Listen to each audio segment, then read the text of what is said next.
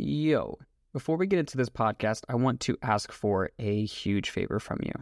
And that is if you have or you are getting value from this podcast, if you were to leave us a review or subscribe, it would mean the world. And quite frankly, selfishly, it's because we want to continue sharing these conversations, this medicine with the world. And when you leave a review, when you subscribe, it's a vote. And we would love to have your vote. Nonetheless, thank you so much and enjoy. How to create a strategic plan, attempt it, execute it, see if it works. If it doesn't, how do you adjust?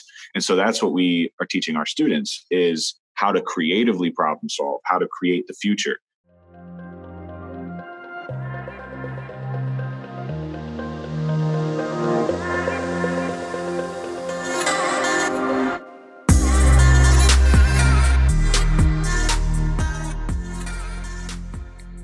We are always on time. That is what just came to me in this very present moment. And I'm grateful to be in this exact present moment with you. Welcome to the conversation, Sam. How's it going, my friend? It's going fantastic. Thanks for having me. Oh, for sure. And in the most capable way we can via a Zoom recording. This is a great place to have it. And one day, I'm already putting it to intention, we're going to be able to sit down and have a definitely face-to-face conversation, do a similar version of this, but this is going to be good. So tell me, what is your intention for this conversation? Great question. I'd say my intention for this conversation is just to be open, raw, authentic, self, share, whatever you feel called to jump into. I'm a vessel for, I would say, a lot of things, but more than anything, I'd say I'm a vessel for spirit. And I'd love to just delve into some of the things that I'm working on, but more so be able to share any insights I've found along the way that might be able to help others. But really, I think my intention is just to be as authentic and vulnerable and open as possible. Okay, sweet. I'm piggyback off yours. It's kind of in the right space. I want to vacate a lot of the consistent chatter that likes to show up and really just create space for soul to arise, for the essence to kind of ride through, whether it's in questions or in listening or whatever it is. I know it's easy, especially in this format, with as long as it can be easy to kind of like trail off in thoughts and formulate things. I'm like, I want to be here with you. I want to be present and create space for whatever is to arise. That's what I'm pumped for. So, little background. You and I have really only spoken twice now. This is our second time ever talking at this point, but you and I connected through a friend, Angela, and yes.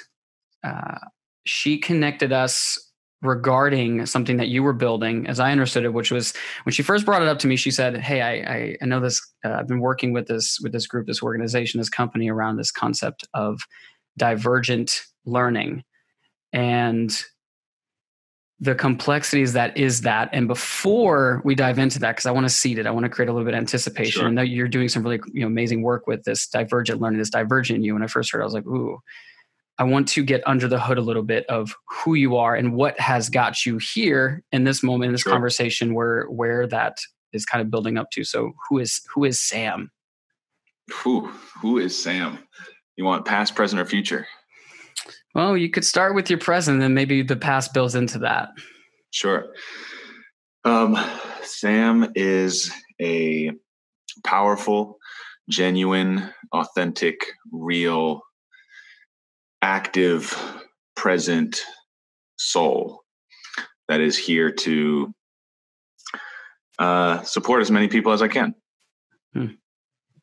It's hard for me to define myself, to be honest with you. Even the concept of divergent learning is like breaking away from a mold. And so like we actually had a question in our last class, which I'll probably delve into a little bit more, and I'll explain kind of the backstory of this as we get going, but I'm actually taking the class as a student right now. Mm-hmm. And one of the last question in the last class was like, what have you learned? And basically I said, I learned that I am not in one box. Everyone that I know will have a different definition of me, and that will always be ever changing, including my own definition of myself.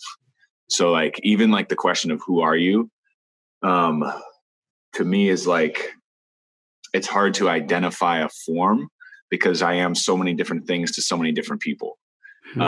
Ultimately, I think my role is usually a leader. I'm usually there to be a support to others. Leadership to me is a collaboration. It's not like a command. So I feel like I am a person with many relationships. I'm a person with many, I wouldn't even say hats, but many like forms that I think people see me in a lot of different ways. But ultimately, I think the view that I would aspire for most people to have, and I think a lot of people do have, is that I'm here to make a difference. I'm here to, like I said, support people, and not necessarily like support the most amount of people, but support the people that I can as deeply as I possibly can. So that is like what I'm called to do. There's a lot that I feel like I'm called to do in future tense. But present wise, I feel like I'm very divergent. The only word that I really like claim for myself that I feel like is, and even that is like, it's just a word, is a divergent leader. I lead in a very different way, and that's in my company, and that's in Divergent You. But I think who I am is an ever changing, person without a mask. I'm just real, raw, authentic. Sometimes it's ugly. Sometimes it's not. Sometimes it's emotional. Some people told me I'm an emotional person, and I'm like, openly hearted. I am emotional. Like I'll go there, but I'm also extremely strategic, and I'm extremely logical. And I think a lot of people think those two things, like emotion and logic, have to be pitted against each other in some way. But I think that we can be vulnerable, open beings, and still have like, I don't think those are opposites in any way. I think we all are emotional beings. I think we've been trained by society to hide that and to not show that because it's seen as a weakness. Specifically in men, it's seen as a weakness to be vulnerable or emotional. And so going off on a tangent there, but I feel like it is highly achievable to be both, and to be open with both, and not see that as a weakness. And so I think there's a lot of facets to who I am. And I think that gives a little bit of a gateway into the conversation, at least. That's brilliant. Actually, we don't even need to jump right in immediate to the past. I know we said past and present leading to the past, but I have so much even just inside of that, which for one, you leading with this, I don't know if the word's transient, but more like this ability to shape and mold based off of the environment that you're in. Like what came present to my head as you were saying that was, oh, he in a way, and maybe I'm capturing this wrong, but he in a way is who I am is more about who I am in this moment. And who I am in this moment is dependent upon the type of leader that I need to be in this moment, because how I lead my family might be a little bit differently than how I lead my business versus how I lead a conversation inside of this conversation right here. Yeah. And I really appreciate that because it creates this malleability, right? This divergent thinking of, perhaps there are core things that I am, like I am love, I am collaboration, I am communication, but in this moment, who I am and who I'm choosing to be is a listener, or, and maybe it needs to shift, right? In some moments you need to be a little bit more, kind of what you pointed at, I think was like the masculine versus feminine, the directive versus the receiving, and not that feminine is specific to females and that masculine is specific to males. We both have it. We all have it. We all have both of it. And there are, more masculine females and there are more feminine males. Sure. And for you to kind of like express like, yeah, I'm both, like I have this emotional capacity, like that is in our nature who we are. And to be able to use our emotions, which are very potent driving forces if we allow them to be used for us versus trying to stuff them down, because this is the patriarchal way of masculinity, is we stuff it down and we just do and we strategize all the time versus, creating space. Because as I'm sure being a father, as I believe a father, no, not a father yet. Not yet. Okay. But a husband. Eventually. Not yet. Right? You have a partner though. Mm-mm. What? Okay, so I'm just off base completely. You know what it was is when last time we spoke, you said you had family coming over. Yes. That's what tripped me up. I was just like, I swear he had a family. I was like, okay, that's what it is. So you have that, but in your world though, you're interacting with males, females all the time. All the time. Yeah. Yeah. I would say that I'm a leader, a direct leader of 20 to 30 people, depending on how you define that. Probably more, honestly. Like there's a chance that it's more in the 50 to 100 range, but like I don't really claim that. But I think there's a lot of people that I view me as a support. Okay, this is good. So some of the things that you pointed at. So the who I am is this malleable thing, and you pointed at your role here is in its own right, like leadership, and being able to bring forth really the best in others as I am kind of capturing it. And what I appreciate, something that I've been focusing on lately, is the importance of less with more intention. You said depth, right? Like I might not impact every single person or have this massive spread, but with the people that I do, it's going to be deep. And this is something that I appreciate and I'm taking to heart more recently, because for a little while I had this, I want to be like the Tony Robbins of youth. This was like a former thought, because I was doing like coaching for youth at that point. I was like, I'm going to be the Tony Robbins of youth. And then when I really got to, I was just like, man, like that type of scale requires a particular lifestyle that isn't calling me. Like I require a depth. Like I would much rather have a smaller group, smaller close-knit group of community that I can thrive in and be playful and really understand the intricacies, versus knowing a million people with a certain shallowness, because you only have so much time, energy, and resources. And I'm curious, what has that be so important for you? Because that's not by accident. Yeah, no, it's been a lot. Like I think my mission has been to innovate the education system. So like on a global scale, I'm looking at it as 100-year kind of plan.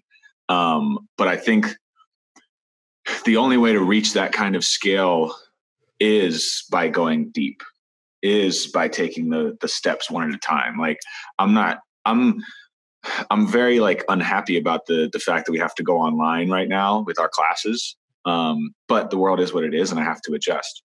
But we have so much more depth in person, and online you can reach so many more people. And so that's like the business decision as to like, oh, you could scale quicker if you're online. I mean, to me, I'm not worried about scaling quicker. Like I'm worried about deeply affecting every single person that I'm interacting with.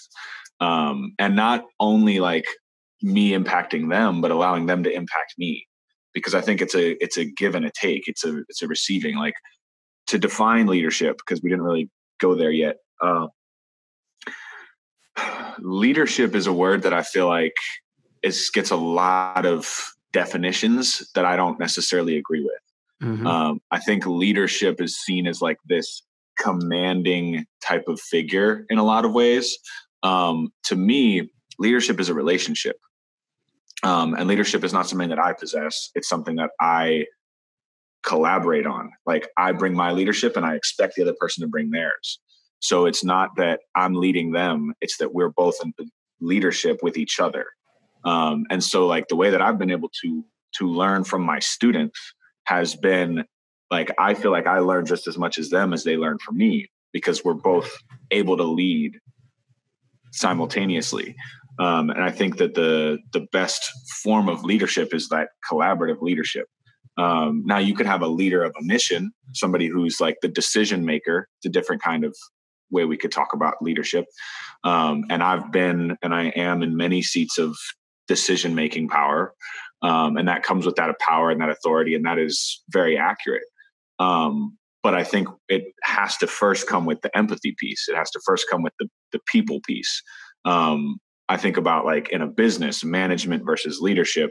And I think both are important, but management is like the systems. It's like the goals. It's like the making sure the task gets finished. Leadership is watering the seed, and the seed is the people. The seed is the community, the culture. It's putting the people first. And so that's been like everything that I do in Divergent Leadership and the businesses that I work with and the students that I work with is all about this collaborative, people first, culture first mindset. And that kind of rebounds into the depth where when you hit people that deeply, when you create a culture that is something people haven't ever seen before and didn't even think was a reality, it expands, it grows, doesn't grow as quickly, but it grows more powerfully. It grows stronger because every single person is that deeply affected that they talk about it to other people on a deeper level. Like I'm sure Angela spoke on Divergent You on some level to you that made you curious. I don't think that happens unless Angela's deeply affected. I don't think that happens unless our students, our facilitators, our staff are deeply affected. They don't go out of their way to talk about it in a positive way. And so I think that's how the scale is ultimately reached. But like I said, it's 100-year mission to me. I'm signed up for life to be providing access to education of the world that we live in now and the world that we're going to continue to live in the future versus teaching people how to fit into the past and the history that exists. I think we're moving in a very different direction than where we've been. And so I'm trying, or I am at the forefront of that in a lot of ways in what we're doing. And it's not even there yet. We're still in like the seed stage. We're still just watering the seed, still watering the seed. And so that's kind of like where I'm at right now. Yeah. I hear a lot of, I don't hear it. I feel, I can like feel the patience in you. Like, cause thanks. Here's the thing, like the outward, if you look out into the world and you were to Google search just about anything, you'll be hit with a million ads. You go on Instagram, you're going to be hit with a million ads for all of the things in your local area that you just happen to whisper about, and something happened to capture that analytic, and then somebody fed you an ad based off of what you were looking for. But there's not a lot going on in the world that is pointing a finger at and also addressing what is happening in education. Because as you said, our systems are based off of models that were created in the 1900s. And the past is a great source of wisdom. It's a great source of places. I mean, you go back even like, Plato, Socrates, like Ralph Waldo Emerson, like you can name the infinite number of people of the past who were great light bringers, if you will, people who shed light, who brought this timeless wisdom that will ring through the rest of time, right? Like people, you can look 1,000 years down the road, we'll still look back at Socrates and be like, yeah, that man was on some shit at his time. And inside of that still, there's something to be said about the importance of acknowledging it, learning from it, but not having it be the thing that is guiding our current decisions.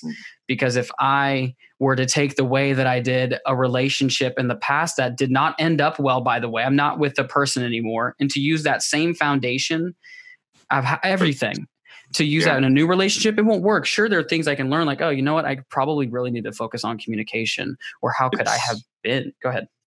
Yeah, no, that I mean, we talked a little bit about the 9 languages concept the last time we spoke, and I'm sure we'll probably get into it a little bit more. But one of the things on that concept is like the past neutral and the future neutral is history and strategy. And so if we get stuck in history, if we don't allow for new change, if we don't allow for new strategy, then we're halting progress. So we have to be able to say, yeah, history is important, but we have to be willing to step into strategy and say, what can we do that's new? What can we do that's innovative? What can we do that's different? And traditional education focuses on history. It focuses on what has been there. Some of it's present, like present neutral truth. You could talk like science is true. Math is true. But we don't do a lot of strategy. We don't teach a lot of creative problem solving. We don't teach people how to create something that's next. And in a world where everything moves so quickly, and where things that happened 10 years ago even are expired. And I think the most important skill set is learning how to learn, learning how to create, not how to learn what has been there, not how to like research a topic and Google something, how to create a strategic plan, attempt it, execute it, see if it works. If it doesn't, how do you adjust? And so that's what we are teaching our students is how to creatively problem solve, how to create the future, and not like on some macro scale. It depends on their vision, depends on what they want to do. We have some students that are entrepreneurs. Most of our students are entrepreneurs. They're trying to start businesses. More than half of our fall class went from not running their own business, working for somebody else, to the end of the semester, running their own business and being a full-time entrepreneur. And so we help people to take that step. But we've also worked with one of our students from fall semester wants to be the president in 2036. Like, that's her goal. And so I literally drove with her to Tallahassee and introduced her to our state representative. And now she's working on her campaign. And so like things like that, where it's just, crazy. You have to attempt it. You have to try. You could say like, oh, this is my vision. How do I get there? You take the first step, you take the next step, you take the next step. And so that's not something you'd learn from history. That's something that you learn from making the attempt and trying it. And so what we're doing is not test taking. There's no like tests. There's no required assignments. It's all student driven, goal oriented. What do you want? How do we get there? But first, like I said in the beginning, putting people first, values are first. We don't sacrifice our values to reach our goals. We're not just here to achieve things. We're here to be the best versions of ourselves first. And in that, we're able to achieve what we want to achieve. And I'm sure I could delve way deeper into all that, but that's kind of what you were saying made me think of. Yeah. And that's right there, that last bit about basically remembering the greatness within us. Cause I don't think it's something that we necessarily have to go and find. It's like somewhere out there, I'm great. It's like, no, somewhere in here, you're great. Facts. And the values are really what pull forth this like essence, right? This ability to go out into the world and do something, whether it's on a small scale, large scale. I think one of the things that I personally struggled with was the belief that if I wasn't doing something big, then I wasn't good enough. And there was a collapse. If it's not big and it's not massive, then it's not good enough, versus what I'm now taking on, which is small with depth, small with depth, small with depth. How do I, as you pointed out, like living from a place of values, living from that foundation, not chasing something externally and then dismissing everything internally in terms of that value system, whatever those core values are. There's a simple framework that we have in one of our classes where we talk about that concept. And it's basically like, are you trying to go from point A to point B, where you're saying, I'm here and I got to get there. Happiness is there. Success is there. Best me is there. I'm trying to get from point A to point B, rather than seeing it. That's external growth focus. You're focusing on, I need this thing outside of me to be where I want to be. Mm-hmm. The internal growth focus would be, how do I make A grow? How do I make A bigger? And so it goes back to what I said about watering the seed. You have everything that you need. Just start to water what you care about. And so like, don't worry about, like, if you don't know what the end goal is, like, I think it's important to have goals. It's important to have direction. But if you don't know what that end goal is, what can you do? You can water the seeds of what's important to you now. If health is important to you, get that right. If, and I think obviously our physical and mental health is a foundation of nearly everything that we do in our lives, yet we see it as an afterthought. In most cases, we don't see it as extracurricular, maybe. Right. It's my goals, my achievements, my this. And once I get there, then I'll worry about getting healthy. I don't know if it's the best strategy. I've tried it. I've attempted it. And I think it's better to put self first. I'm able to help so many more people when I put myself first, my health first. And that is, I don't know where I was going with all that, but the point A to point B, like growing instead of aiming for point B, you're focusing on A, which is you, which is now, which is present, and watering that and growing that. Because that's all you ever have, and it'll continue to grow, and then you'll surpass where B is, and you'll surpass where C is, and you'll build a lot of things rather than tunnel focusing on one. But I think both have value to them as strategies. I just think we neglect A and put all our value in B a lot of times. Well, I mean, just as you pointed out, look at the education system: science, technology, E, which I can't remember, mathematics. Mm-hmm. Like in and of itself, engineering. Every single one of those talks about something outside of ourselves. And again, not that that's not important, but how is it that simple health classes, simple psychology / understanding your freaking brain classes, simple things about nutrition, money, how are those electives? And some of them aren't even electives, like thinking like at a high school level. How are we not teaching fundamental core things to what it is to be a human being? I have theories on this. Oh, well, here we go. Well, I think Take I me think in. I don't have any like. Well, I won't say I don't have any. I definitely have beef with the education system in some ways, but Same. it's not like I've toned back a little bit on that because I've talked to a lot of educators, and they've given me perspectives that I feel have opened me up to a little bit more of what the education system is offering. I think what I see is a lot of it is people who've been through the system their whole lives, then go right back into the system to teach other people the system. And so we don't have nearly enough experts who've done the thing going back to teach it.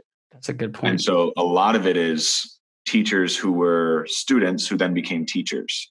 And that's most of our education system is people who've been in the system from student directly into teacher and then carried that forward. And so they're teaching something that they learned, but they haven't done anything outside of that. And that's no fault to theirs. And I think that's something that I see as a reason for why that is. We've left money and health up to families to educate on. And it's straightforward. Like, to me, my biggest problem with college education, because that's where I focus my energy, is on the college level, and I believe our courses offer transformation on an even higher level than that. Most of our students are in like the 20 to 35 range. So it varies quite a bit. But I just think the speed in which we're learning and what we're learning and its application could be radically different. And so Divergent U is essentially 3 months. Our 12 limitations class is a 3-month class versus a 4-year class. And we've had multiple students say, I learned a lot more in 3 months at Divergent U than 4 years of college, because we're not telling them what to learn. We're giving them a framework on how to overcome limitations on what they want to learn. And so it's like we're basically creating the container for, the limitations of time, of money. How do you deal with the limitation of money? How do you solve that problem? How do you solve the limitation of time so that you no longer have to say, I don't have enough time? How do you solve the limitation of connections? I don't know the right people. How do you solve the limitation of health? Starting with simple basics, growing A, not trying to get to B. Health is not over there. Health is here. How do I make health better?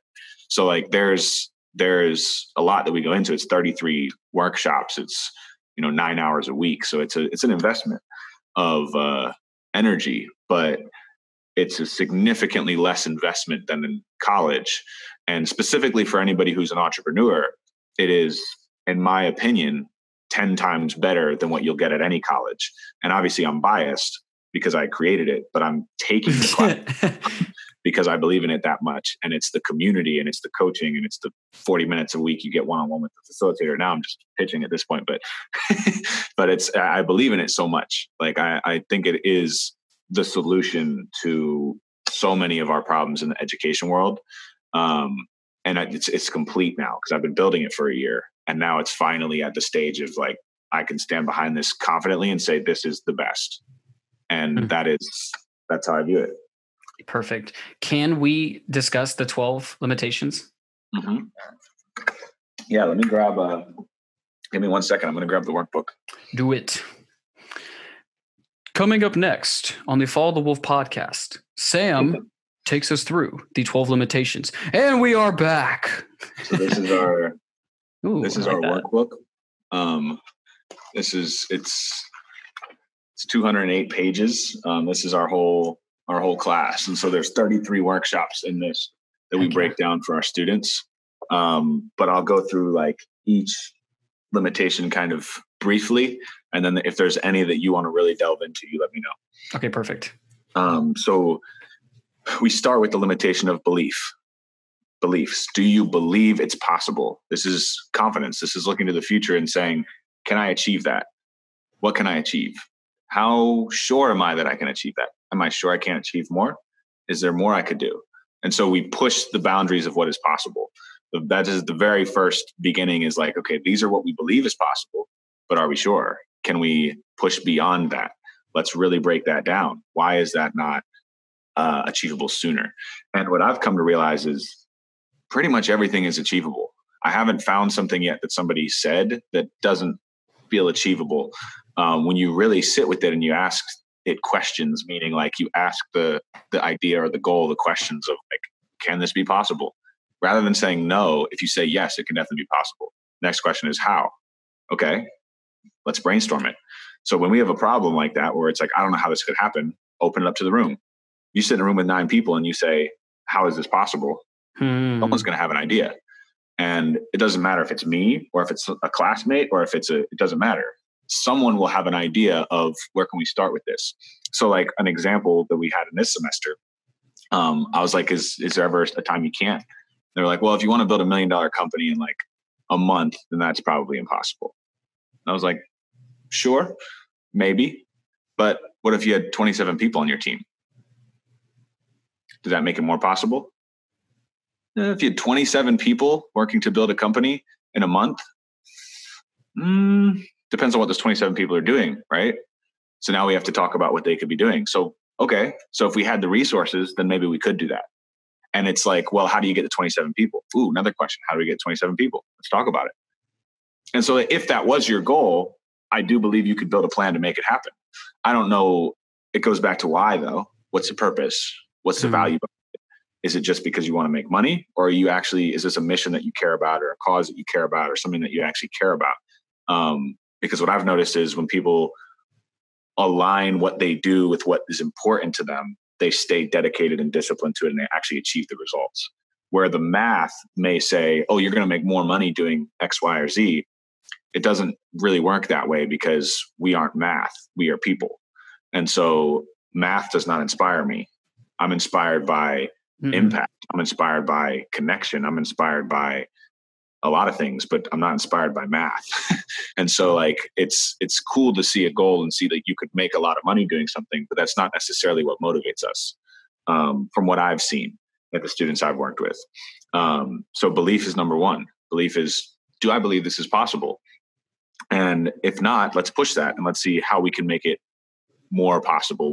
We'll take a student's goal. I know I'm sitting on this for a while, but we'll take a student's goal and 10x it and say, okay, so you want to make $1,000 a month doing what you're trying to do with this podcast. Was an example of one of our students in our first semester.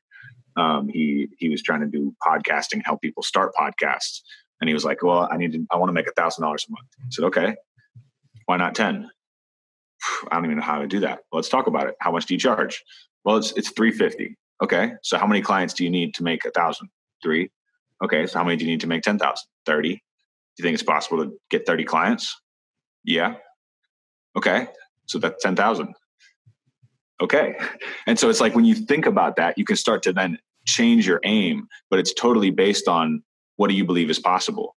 And a lot of times we start with what's available to me versus what is outside. It's the scarcity versus abundance mindset, which is another thing we delve into around, do I look at what I have and figure out how to best distribute it? Or do I look past what I have and figure out how to get it? And so that's like a big unlock for a lot of students. We do a really cool exercise on that one. But any thoughts on belief before I move past that? Okay. So the 10X, that's all inside of belief, or is that step 2? That's part of belief. So 10X is inside of belief. So it's taking whatever idea that you have and then saying, okay, cool, this is great. How can we 10X that? And then it's basically getting them to, it would seem, and I could be wrong in this, but it's like getting them to the edge of where they believe it's possible and then saying, okay, cool. Now how can we go outside of ourselves and look around us and see what resources are available to achieve that? So as you pointed out, getting 27 people, on your own, probably not that it would be impossible, but you might go loony trying to figure it out. But if you have those people, now that becomes a possibility. But fundamentally at the core of it, you are pointing at the importance of belief, because whether, he who says he can and he who says he can, he who says he can are both usually right. Like Henry Ford's quote. And it's true, because if we don't believe that it's possible before we begin, we're not going to start, or we're not going to continue to do the work, which you also pointed out the importance of having a strong why, which we've already pointed at biologically, that the part of the brain that's associated with action and behavior is correlated with the part of the brain that connects the why. Why am I actually doing what I'm doing? Is it for the money or is it for the impact? So this is great. I think I'm following well. Yeah. Yeah. And so once you have the belief that it's possible, then the question is, well, what is stopping me? And that's the other 11 limitations that could be stopping you. Right. And so now we believe it's possible, but that doesn't mean it's going to happen. We've got to go through quite a few other steps to make it happen. So the second limitation is rules, the limitation of rules. What do the rules say? What does the government say? What are you allowed to do? And if we are working as an employee rather than an entrepreneur, then you have to worry about the rules of the company, rules of the business. What am I allowed to do in this role? What is not allowed in this role? There's a lot more rules you have to abide by. If you're operating as an entrepreneur, then you get to set a lot of those rules.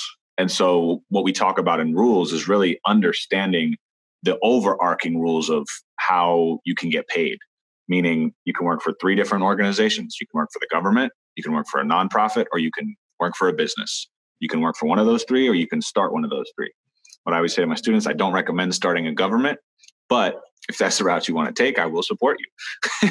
But you can start a nonprofit, you can start a for-profit business, or you can work for one of those entities. So it's very important to understand how those are structured, because you're going to get paid from one of those organizations either way. So if you don't understand how they work, then you're going to be at a disadvantage, and you're not really going to know your real role. So whether that is as an employee or as an entrepreneur, we delve into like, what is the overall structure of a company look like? What are the different branches of that? And we do it on a macro scale first of like, this is, these are like the 14 key roles of any company. And then we pull it back in and say, this is how to start. If you're starting out or if you're in that early stage, here's like the 3 things you really need to think about and the 3 different ways that you can start your own business very logically, so that you understand like, okay, I can take this route, or this route. Which one resonates the most with me? Which one resonates the most with my idea? Because there's not a right way. There is your way.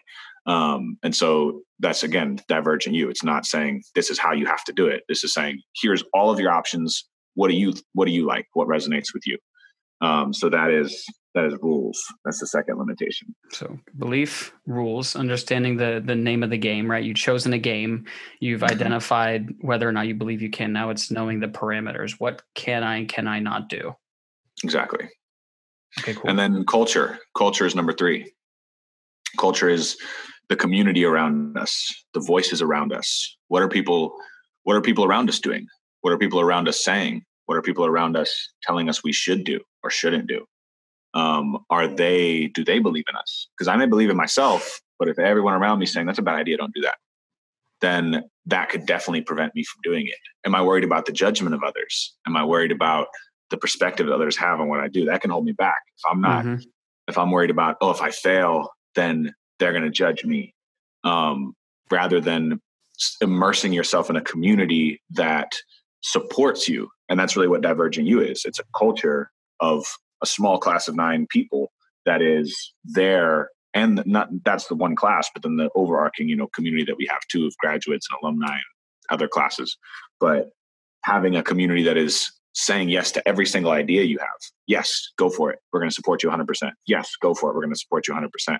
And so in that week, when we talk about culture, it's really about like, how do you find, how do you create, how do you change, how do you leave, how do you pick a culture that makes sense for you? And that's a hard step, because a lot of times you may be in a culture or a community that is not serving you. And, the encouragement there is maybe that's a conversation of, hey, this isn't working for me. And is there any way we can shift this dynamic? Because right now I don't feel supported. And that's the first conversation. If the answer to that is consistently no, then you have to make a decision. Am I going to stay in this community and accept it? Or am I going to leave? Or maybe I can stay in it and join others to still feel that support. But I love this person and I don't want to walk away, but I want to be a part of others that support me as well. And so like, that's where, we start to have more difficult conversations. But that's before we even get to like the limitation of money or time. Like, we got to really look at the community around you, the culture around you, because if they're telling you don't do this, it doesn't matter if you know how. It doesn't matter if you have the resources. because you're not being supported as a person. And so that's why those are the first three. You have to believe it's possible. You have to understand the rules of the game, and you have to be supported by a community. You don't have to, but when you're supported by a community that is empowering and lifting you up, it absolutely changes the way you approach your ideas. Of everything that we do at Divergent U, I think that is the number one asset, is our culture, is our community, because we do not allow judgment in the space, and it gets vulnerable at times, where, everybody's allowed to share what they feel. And if anybody's judging others, we'll kick them out. And that hasn't happened, because I think we attract the people that want to be in that type of space. But I'll defend that over everything else. Culture is first. And that's not the math, right? That's not the business system. That is the people. That is the culture. So it just reflects to everything we've been talking about that is the most important. But being an incubator of people that believe in you, that encourage you, that support you, that give you resources, that give you connections, it opens so many doors to believing in yourself, to having confidence in yourself, and to actually being able to execute on it. So that's the third one. Okay. So now we have belief, we have rules of the game, and now we have our community, which it's great. You pointed out the importance of protecting your space, because that really points at your values, right? It's if this environment, if the situation, be it a job, whatever it is, that environment doesn't support me, you have to ask those tough questions, because the way I imagine it's either going to anchor you and hold you back,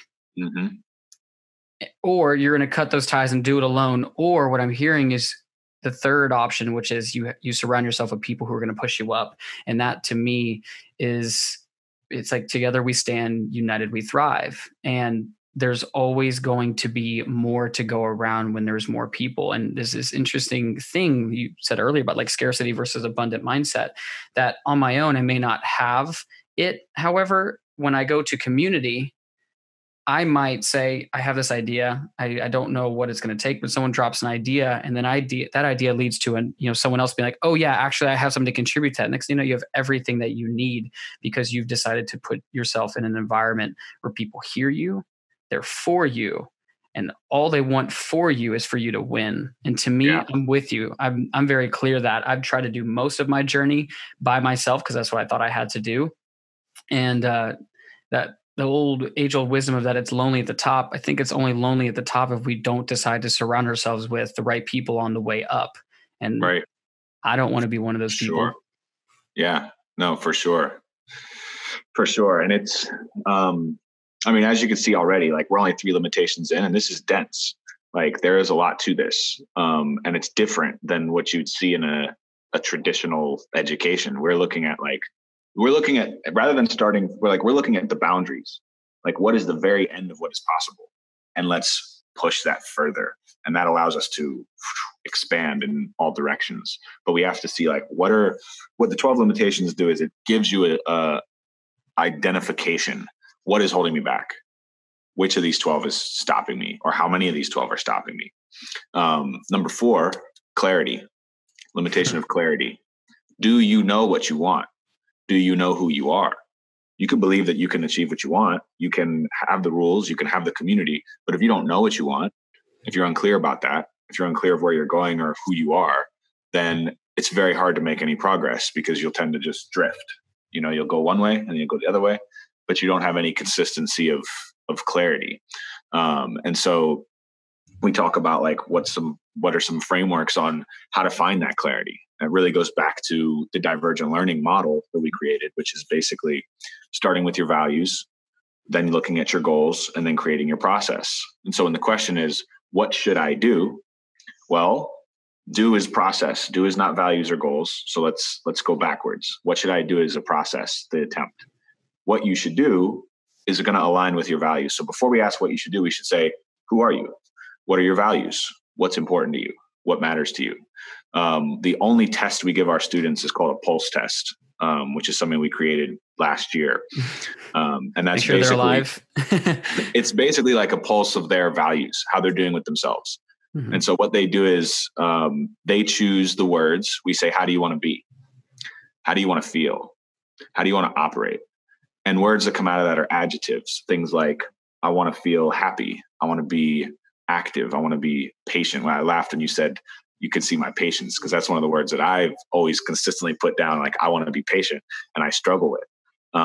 Yet it's just so that you acknowledge that it's like, ooh, I'm getting better at patience. Good. Somebody else sees it. But they pick their words. So it's, 10, 20 words of how do you want to be? And then we have them rate themselves on a scale of 1 to 10. Where are you at in that word right now? And so this is starting with the values. So if I want to be free, if I want to be happy, and I rate myself at a 5, the question is then, well, what's holding that back from being higher? Let's deal with that first. Before we talk about what you should do, let's talk about that. And that's a process. And so what we've seen consistently in the data is our students come in with their pulse test at an average. It's different for every student. I don't know the exact numbers right now because we're finishing up a new semester, but it's about a 2-point increase on average for students overall. So like if their average is a 6.5, by the end of the class, their average is an 8.5.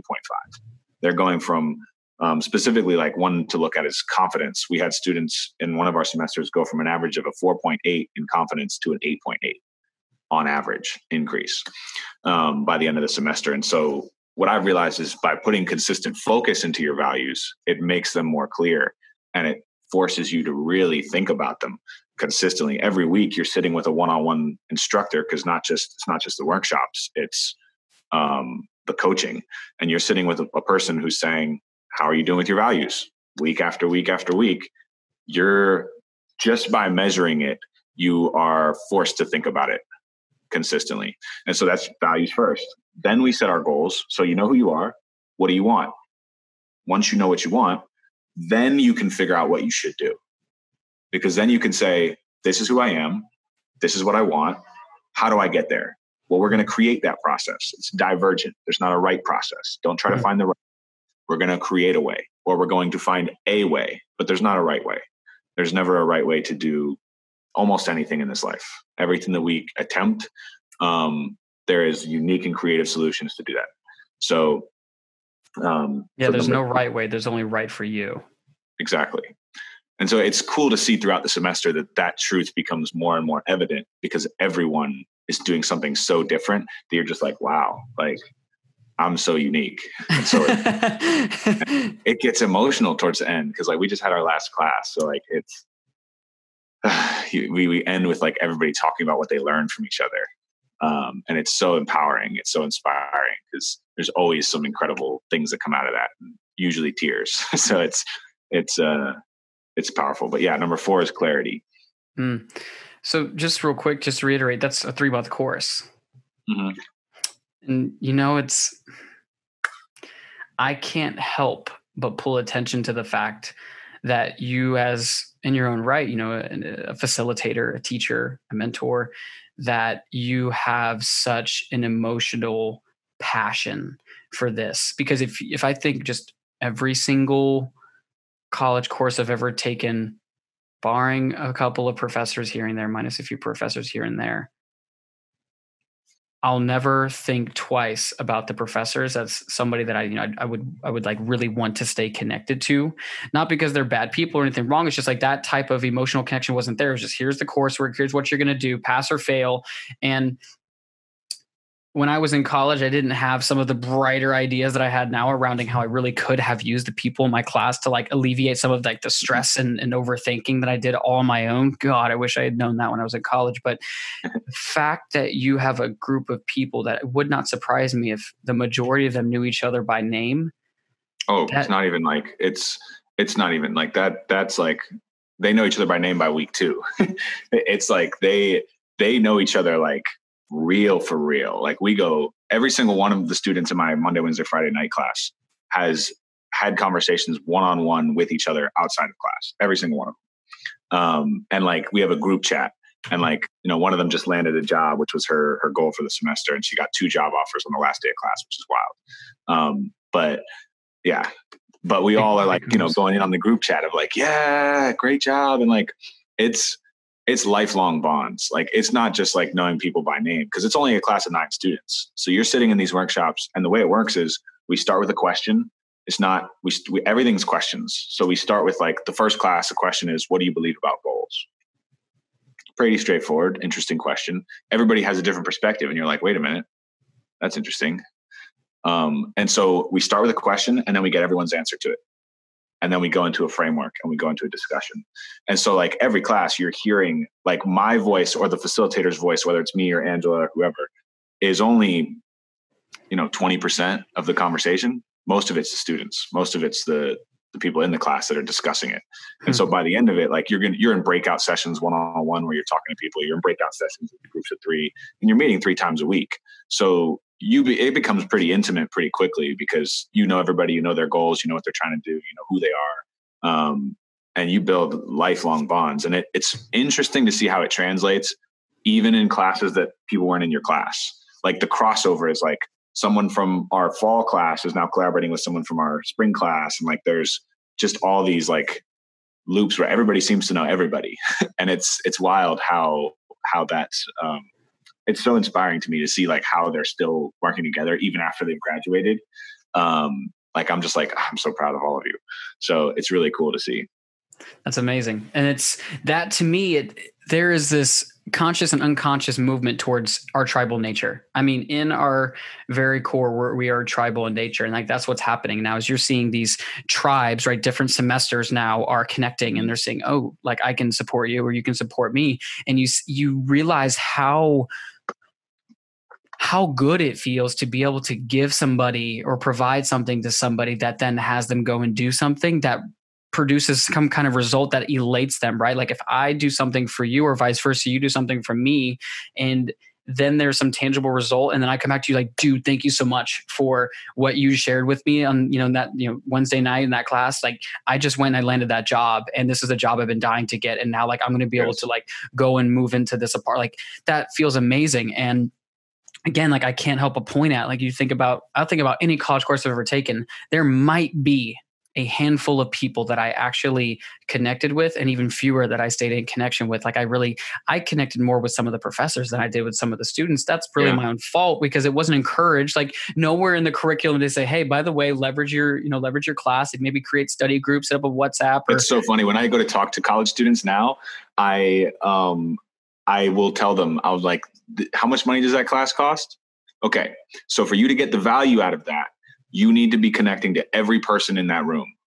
Think about this. Your value is not in the letter grade that you're going to get. That's not going to pay for the $1,200 or $2,300 class that you're paying, whatever it is, right? The cost of that class is not going to be covered by the test you take. Absolutely if you really want to get the value out of that, the only way to do that is to talk to the people next to you and to really get close with your professor.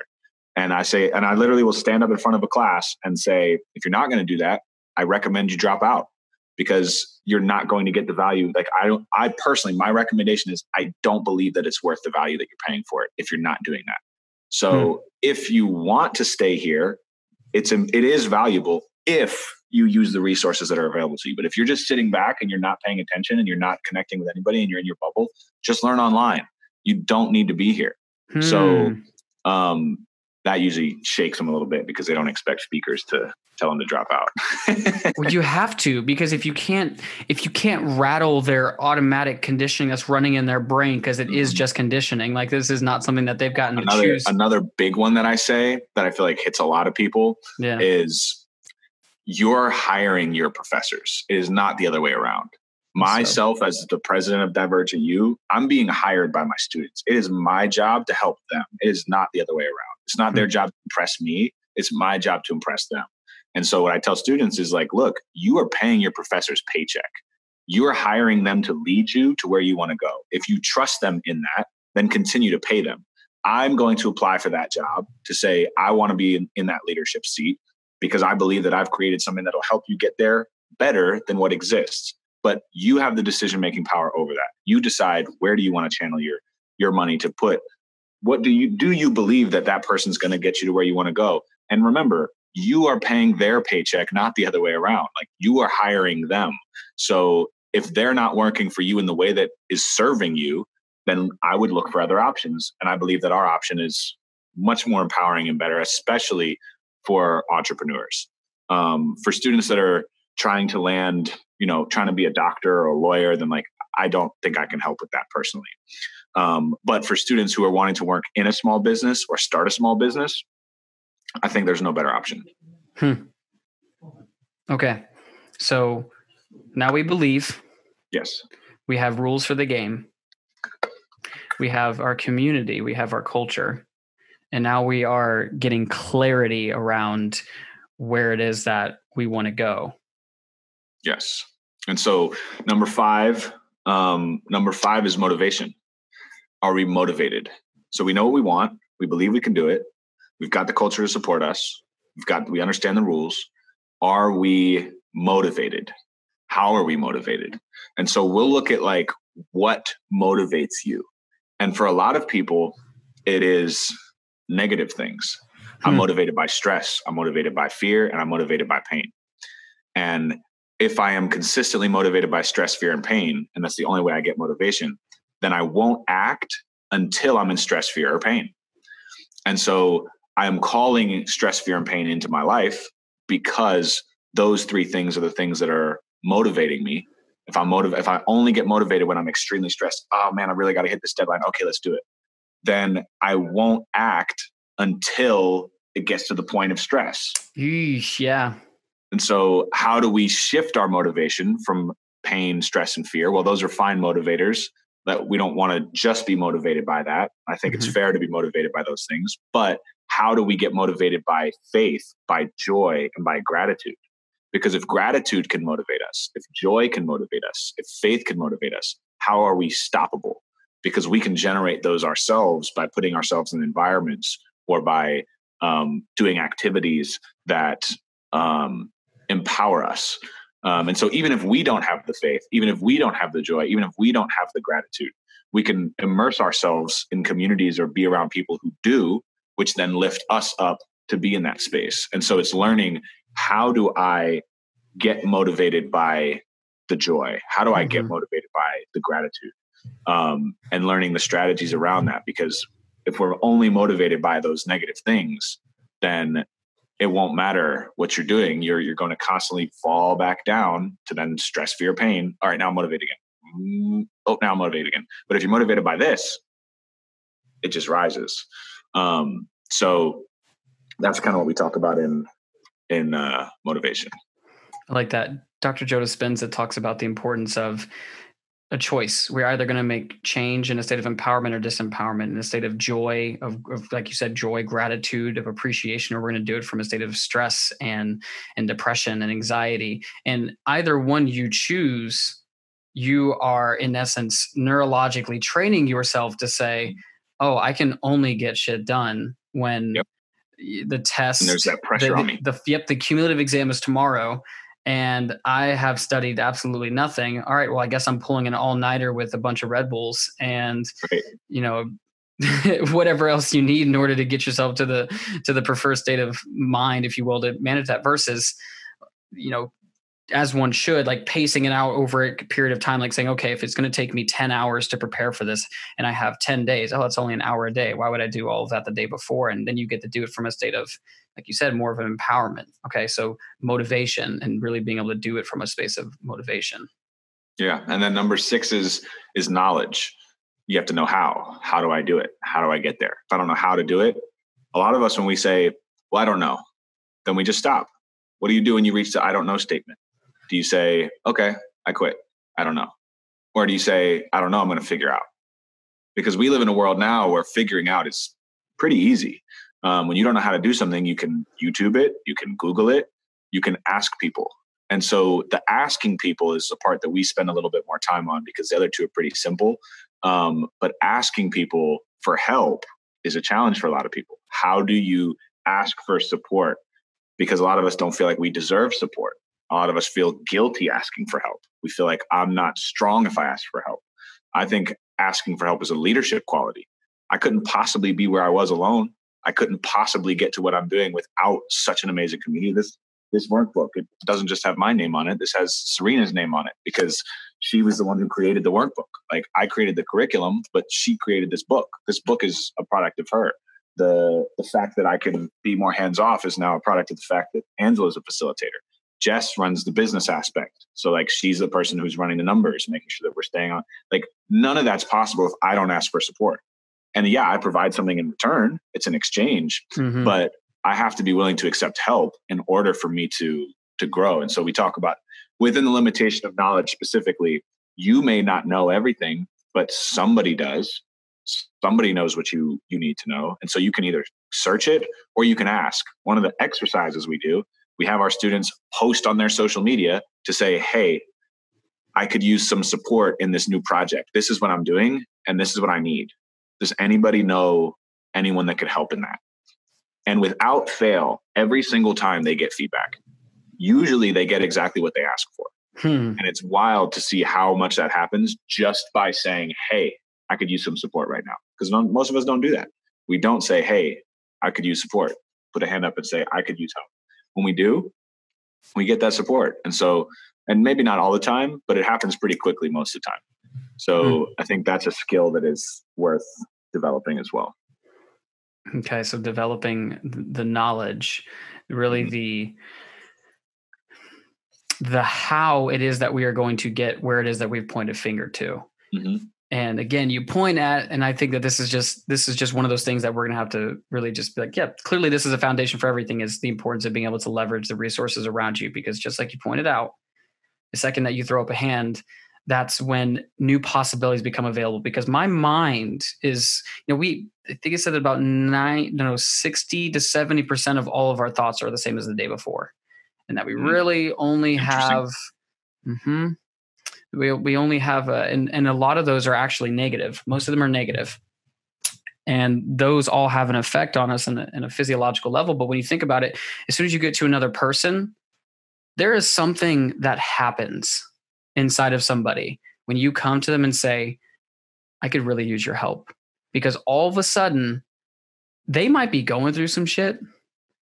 But as soon as you say, I could really use you, they will become a superhero for you. They're like, you'll like blink and they're wearing a cape. You're like, whoa, where did Superman come from? Like, where did Wonder Woman come from? Like, it's just like that. And they're just generating these ideas that can give us what we need in terms of an opportunity. But it starts with having the how, and the how doesn't have to come from us. And that I think is great that you're pointing at the how. It can happen. It doesn't necessarily have to come from us. It could come from you. It could come from one of the other 8 members in the class. Right. That's great. Yeah. And it's definitely a huge asset. It's just being able to ask, being able to see. And it's so interesting. We can't solve a problem. We're like, I can't figure this out. Ask somebody else. We have so much pride in like, I have to be the one to figure it out, versus anybody else could help me with this, but I'm not asking because I feel guilty getting support, or I have too much pride to ask. And so like, how do we work through those? Because again, this isn't just like how to build a business, like this is like really, how do I deal with the reality that I'm in and empower myself to become unlimited? And it's the hard work. Like we're not doing like the easy, like, oh, here's a test, study for the test, memorize. No, this is hard work. This is like, you got to deal with the personal things. Like, what is my community? Assessing that, like all of those, what am I motivated by? Like really challenging your own thoughts and your own way of operating. And we put it in such a simple framework that makes it very digestible. So it's not intimidating. It's like, it's really easy. You just have to take the steps. It's a long process. It's not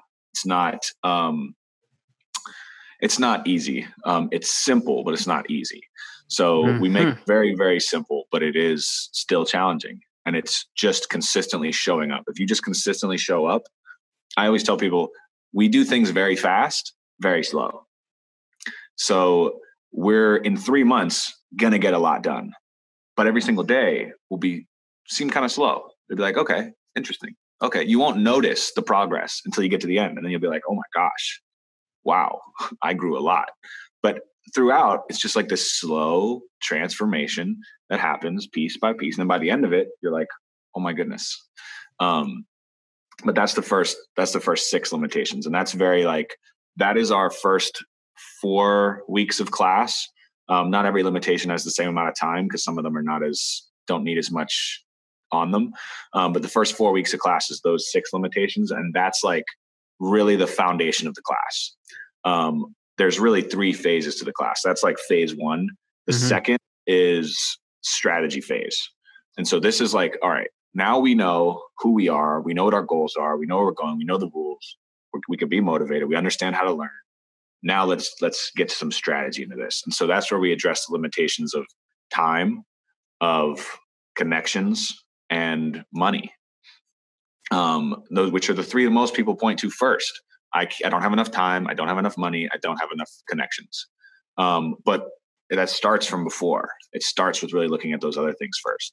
And so limitation of time, like we look at, and one of the exercises that a lot of our students have found powerful is it's called time setting, which is where we are putting a timeline of 100 years, 30 years, 10 years, 3 years, 1 year, 1 quarter, 1 month, 1 week, 1 day, and reverse engineering that to reach a goal.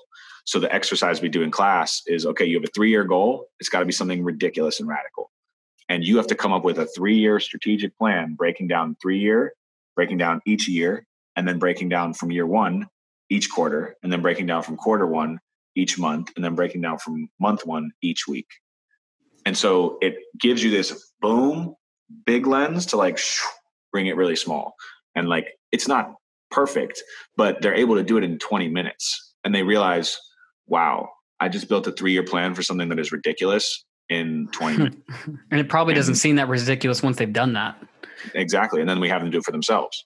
So it's like a hypothetical exercise. And then the assignment in our workbook is now to do that for you.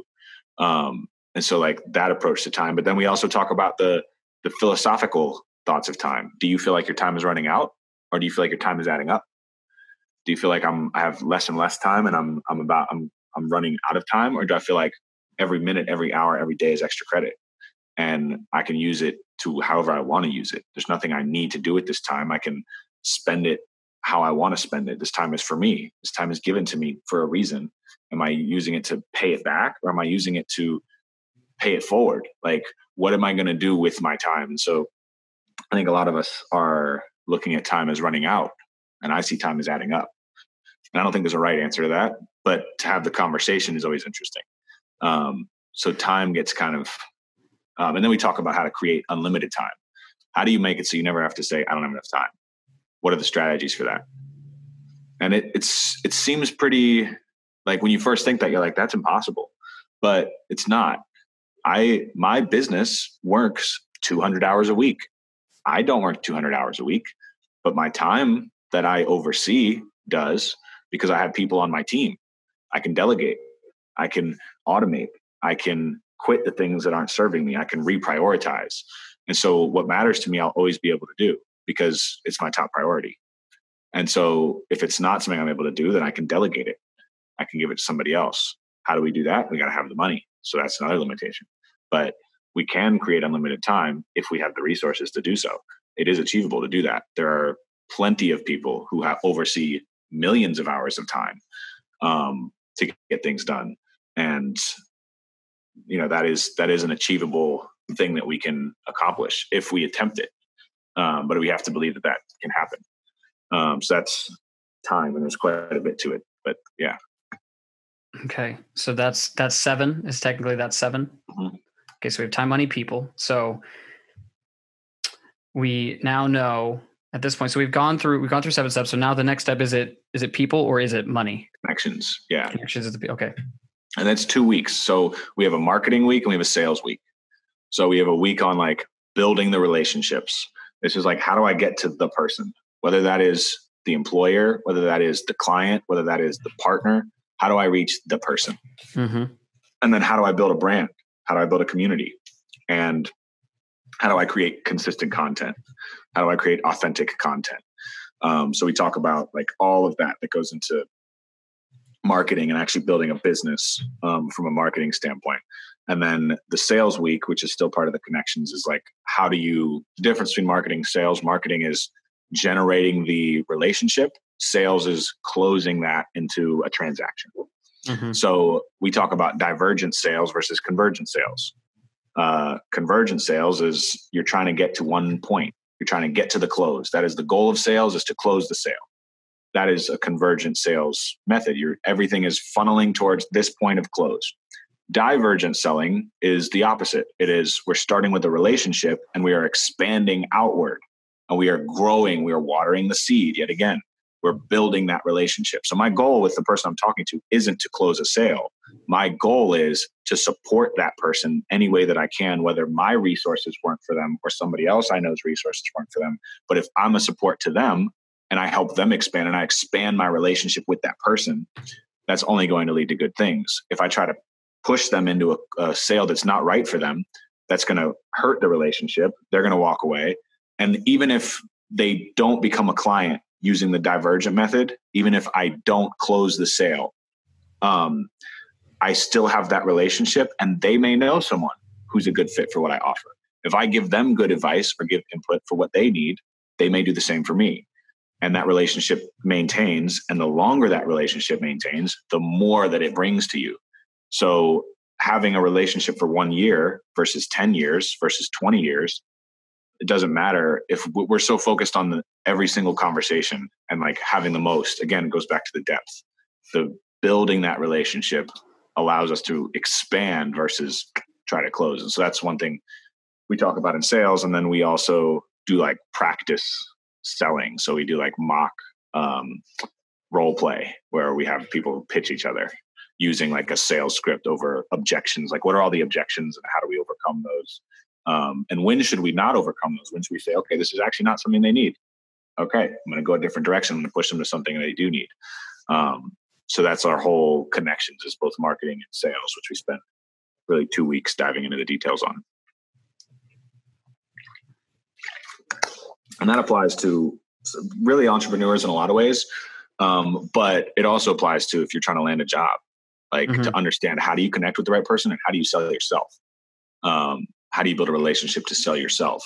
So it's not just an entrepreneurship, but it is heavily focused on entrepreneurship. Although the principles have been applied to, like, we had a student who landed a job, went from a 7% response rate on job applications to over 75, and literally landed a job the day after he graduated and moved across the country.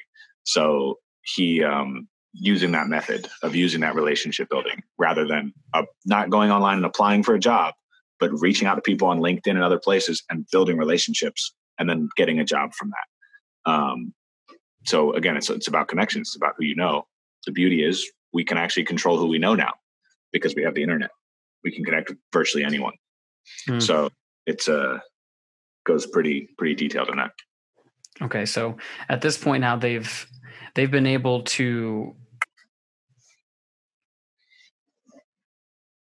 The sales and marketing happens inside the connection. Like if you look at connection as the topic, which is step number 8, I believe, right at this point, inside of that is the marketing and sales of it, and going through those modules. Okay. But ultimately it's being able to develop those relationships, as you said, because it's not about a bunch with shallowness. It's about, how can I really be so over there with the person that I can get them what they need, even if it's not with me. I would say, like, how quickly can you get to 100 people that really support you, that you could call anytime and be like, hey, I could use some support, that will answer. How quickly can you get to 100? If you can get to 100 people that are in your corner, like really in your corner, it's really difficult to not achieve what you want to achieve, even at 100 people. And that's not that many. It sounds like a lot if you're at 5 or 10, but you can build those relationships day after day after day, and eventually you get there. So I think when once you have that kind of network, I don't like the word network because it's surface level most of the time. I like the word community.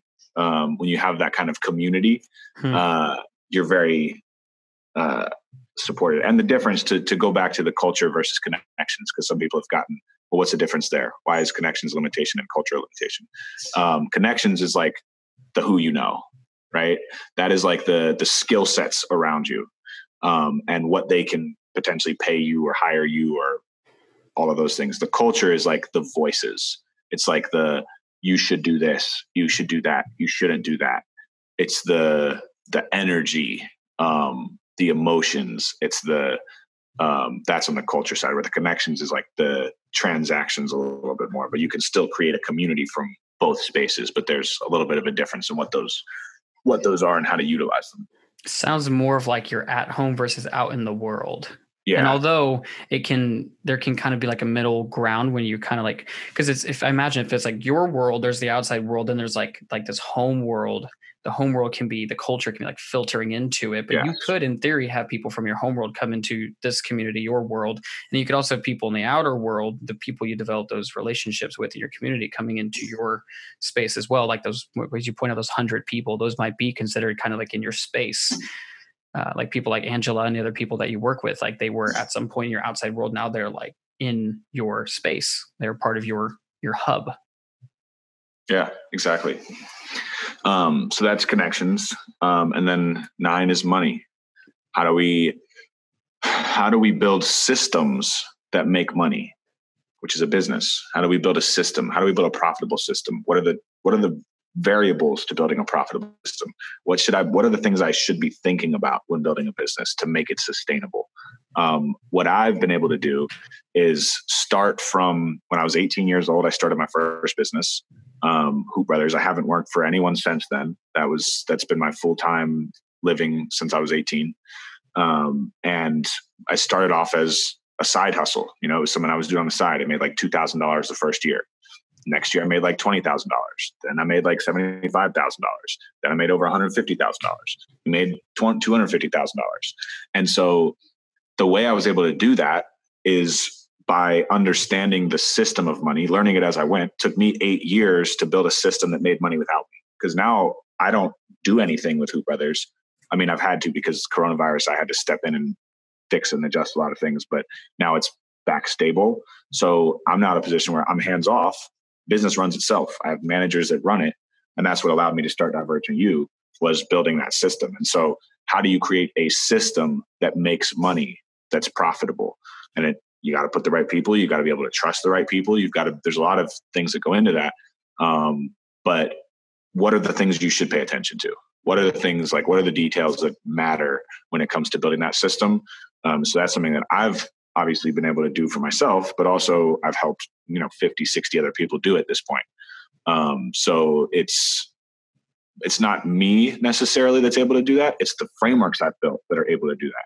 And so not only have I had the success, Angela's now had the success as a facilitator.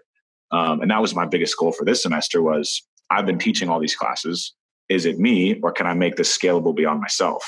Can I build a system that creates this?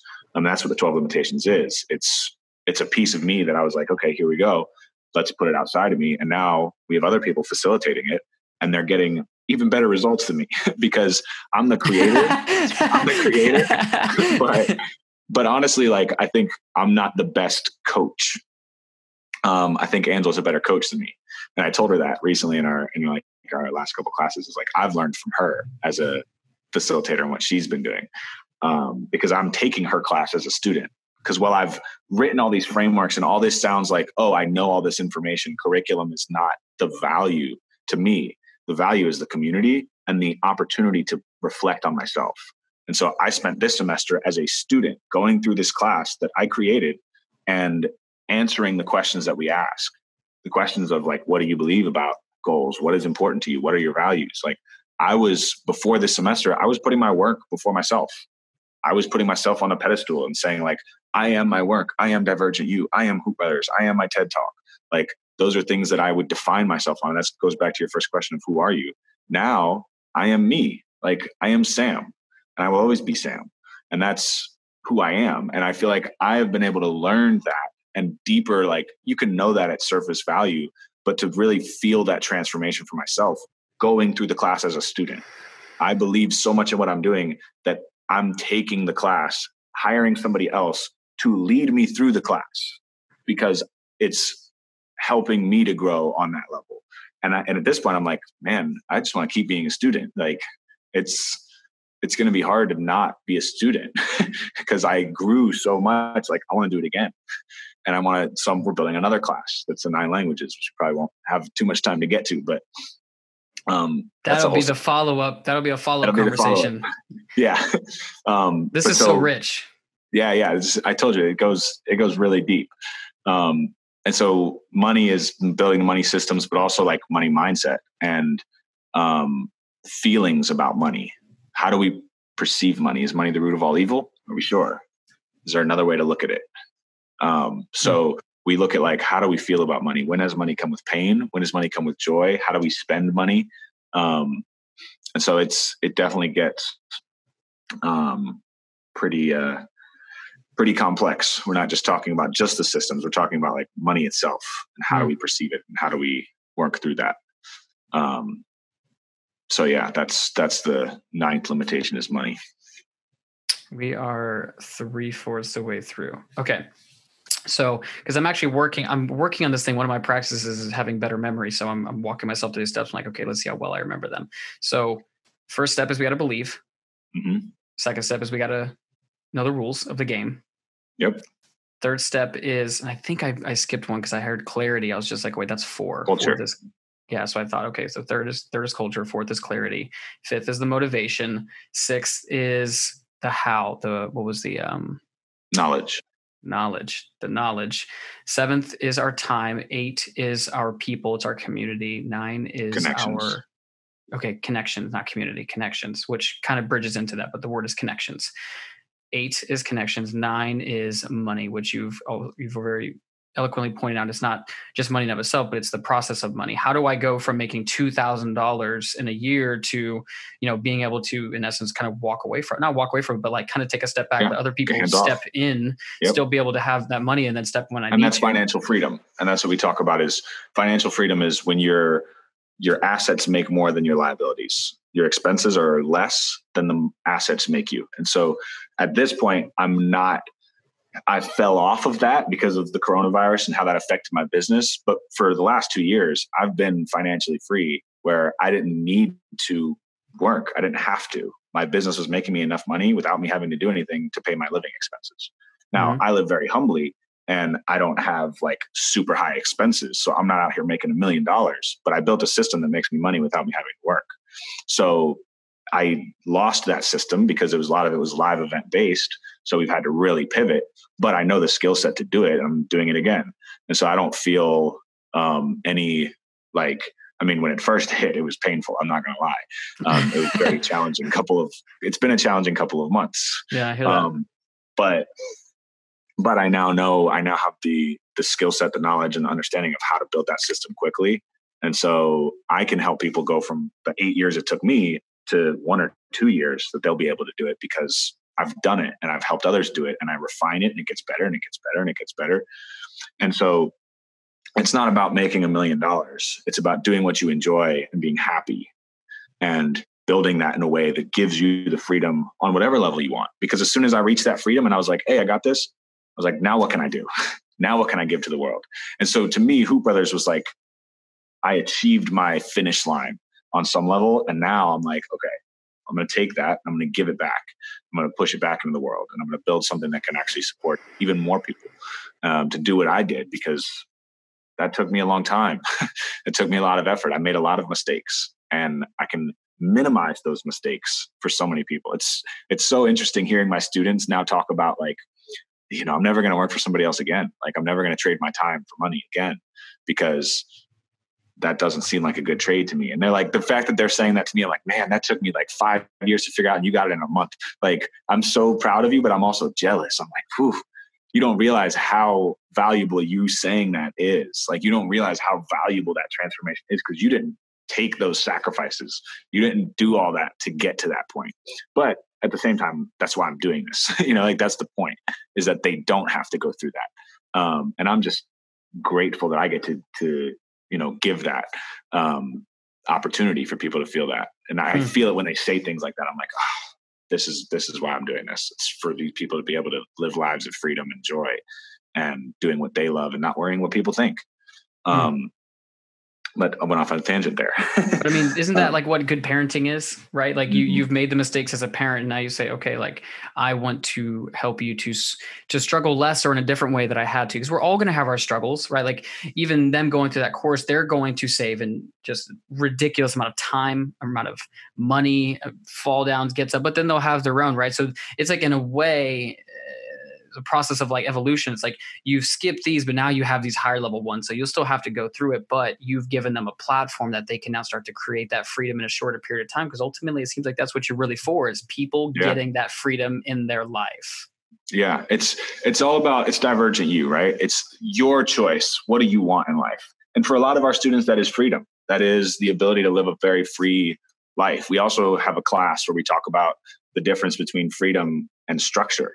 Which do you prefer? Some people really want the structure and they operate better with structure. I personally operate better with chaos and freedom. And so there's not a right answer to that. Our students have leaned more in the freedom side, as that's typically who we attract. But we also help people to build structures. I mean, all of these are structures, they're frameworks on how to process the world. And they're all broken down, very detailed. So that's number 9. I'll keep moving. Number 10 is talent. So talent, do you have the skills? Are you talented at what you do? How do you practice? How do you get better?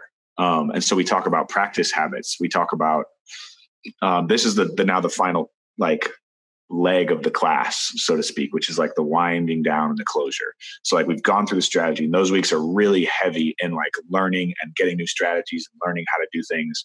And now these last 3 weeks are a little bit more about like the wrapping a bow on it and kind of like bringing the community together and all that. So like talent is, we talk about like, what do you have control over? What do you control and what don't you control? What is within your realm of ability to control? And how do you use that to practice and to get better? But also we talk about leadership. So you might not be talented enough. You may never be talented enough, but you can surround yourself with somebody who is.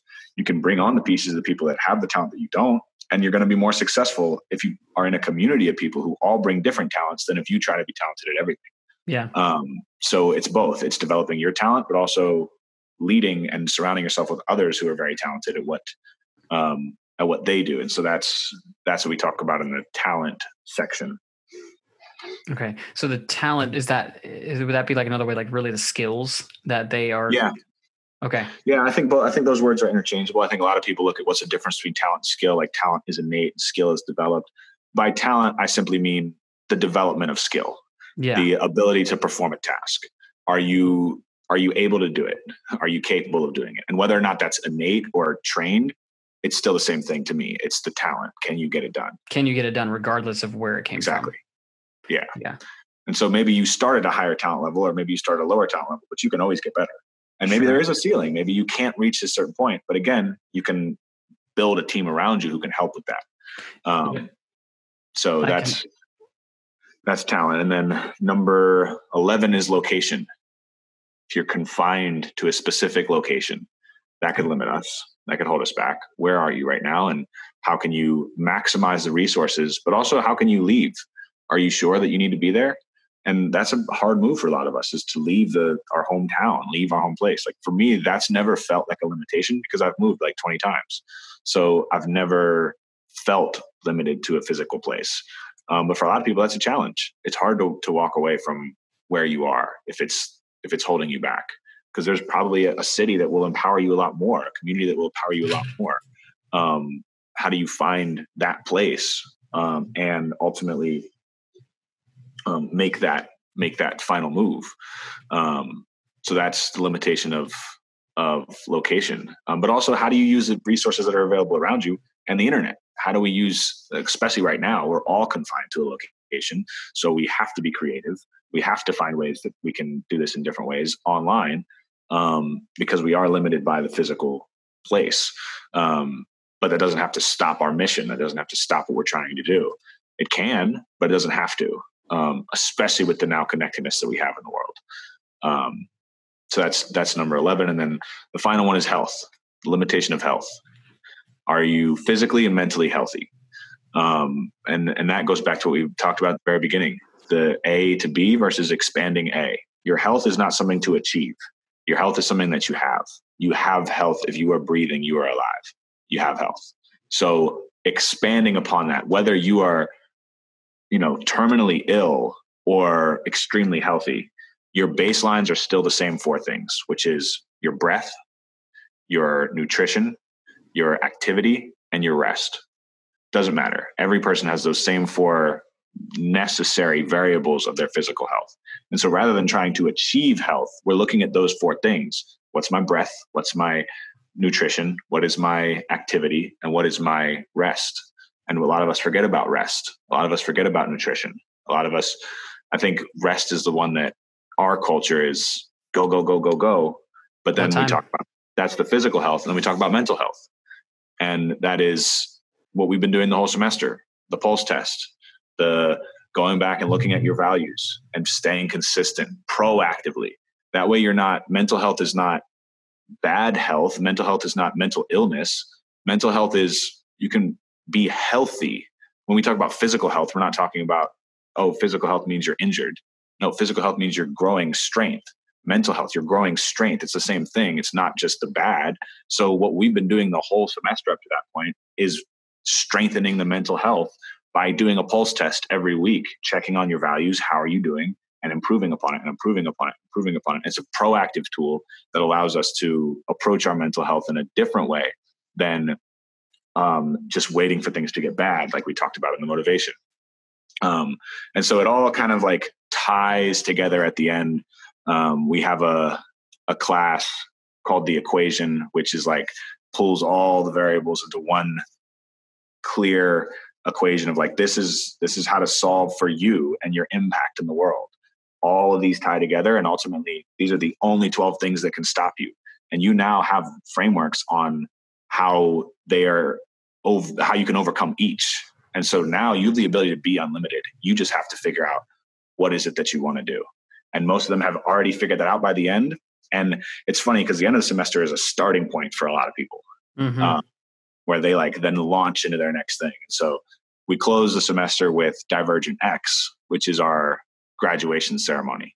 And so all the students who want to give speeches, we allow to give speeches. They talk about their transformation. They talk about what they're doing now. And we do a creators expo that allows them to display what they do so that people in the community, the past graduates, the alumni, but the supporters, because we had like 70 people at our last event, they can display what they do and people can purchase things from them. People can do business with them. They can build relationships with them. And so it's this like expo. And they get to give inspiring speeches about what they did. And so it's a very, big project. It's a very big class.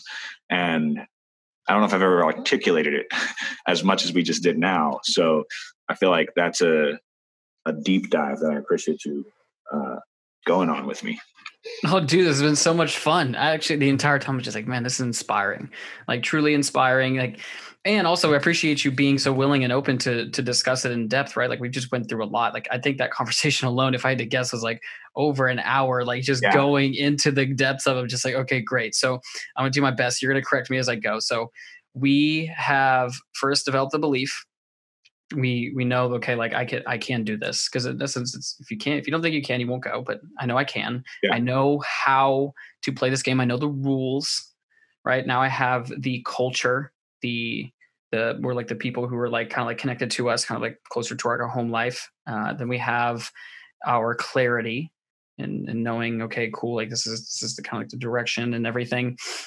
I have our motivation and what is ultimately inspiring the direction that we're going. Then we have the knowledge, I believe it is. Yep. Knowledge. Ooh, look at me. I'm actually staying up with it. Knowledge. So the knowledge, the know-how of how to actually get a thing done. Then we are heading into the time and really dealing with the limitation, the beliefs around time. Do we think we have enough time? Do we not think we have enough time? What is really connecting all of that? Once we've distinguished that, we're heading into the people, I got this connections that we have. And this is, with ourselves as it pertains to the people, our environment, who can we connect to in order to continue working on, towards our goal, and also support people as well through our connections. How can we collaboratively connect one another, and not networking? As you said, it's more about the communal aspect, about being able to do this as not as I, but we. How can we collectively begin to elevate each other, which I think is so evident in your Divergent X, which I'm going to touch on at the end. But then from there, we have money and dealing with our beliefs about money and and how to create systems to where we can ultimately create that freedom. Because isn't that what it's all about, is to have more time that, yes, like we love what we're doing, but to be able to have more time with our family or with ourselves, or to take that vacation or whatever it is that's really calling us, but being able to create that financial freedom through this one. Then we have, I know this. I'm going to look. I'm cheating. Yes, the skills, the talent, developing the skills that are necessary in order to propel us towards that. And then being able to then handle our location, where we are, and does this support us? Does it nourish us? Or, does this include also if we need to like move to another location? Is that part of it as well? Yep. Okay, awesome. And then the final step is our health, and that is our physical as well as our emotional, or rather mental. Or no, you didn't say mental, or you didn't say emotional, but you said physical and mental, physical health or mental health, which included our, let's see, I know there was rest. I know that there was breath. I know that there was diet. And I know that there was, you said like physical exercise or some kind of exercise. Activity. That's what it was. Yep. Activity. That's what it was. Okay. So we've gone through this journey now. We've come out the 3-month phase. We've developed our community. We've learned people by name. We've really started to take this idea and put into action and fruition. And now we're at our Divergent X. It's like our graduation of sorts. It's this expo.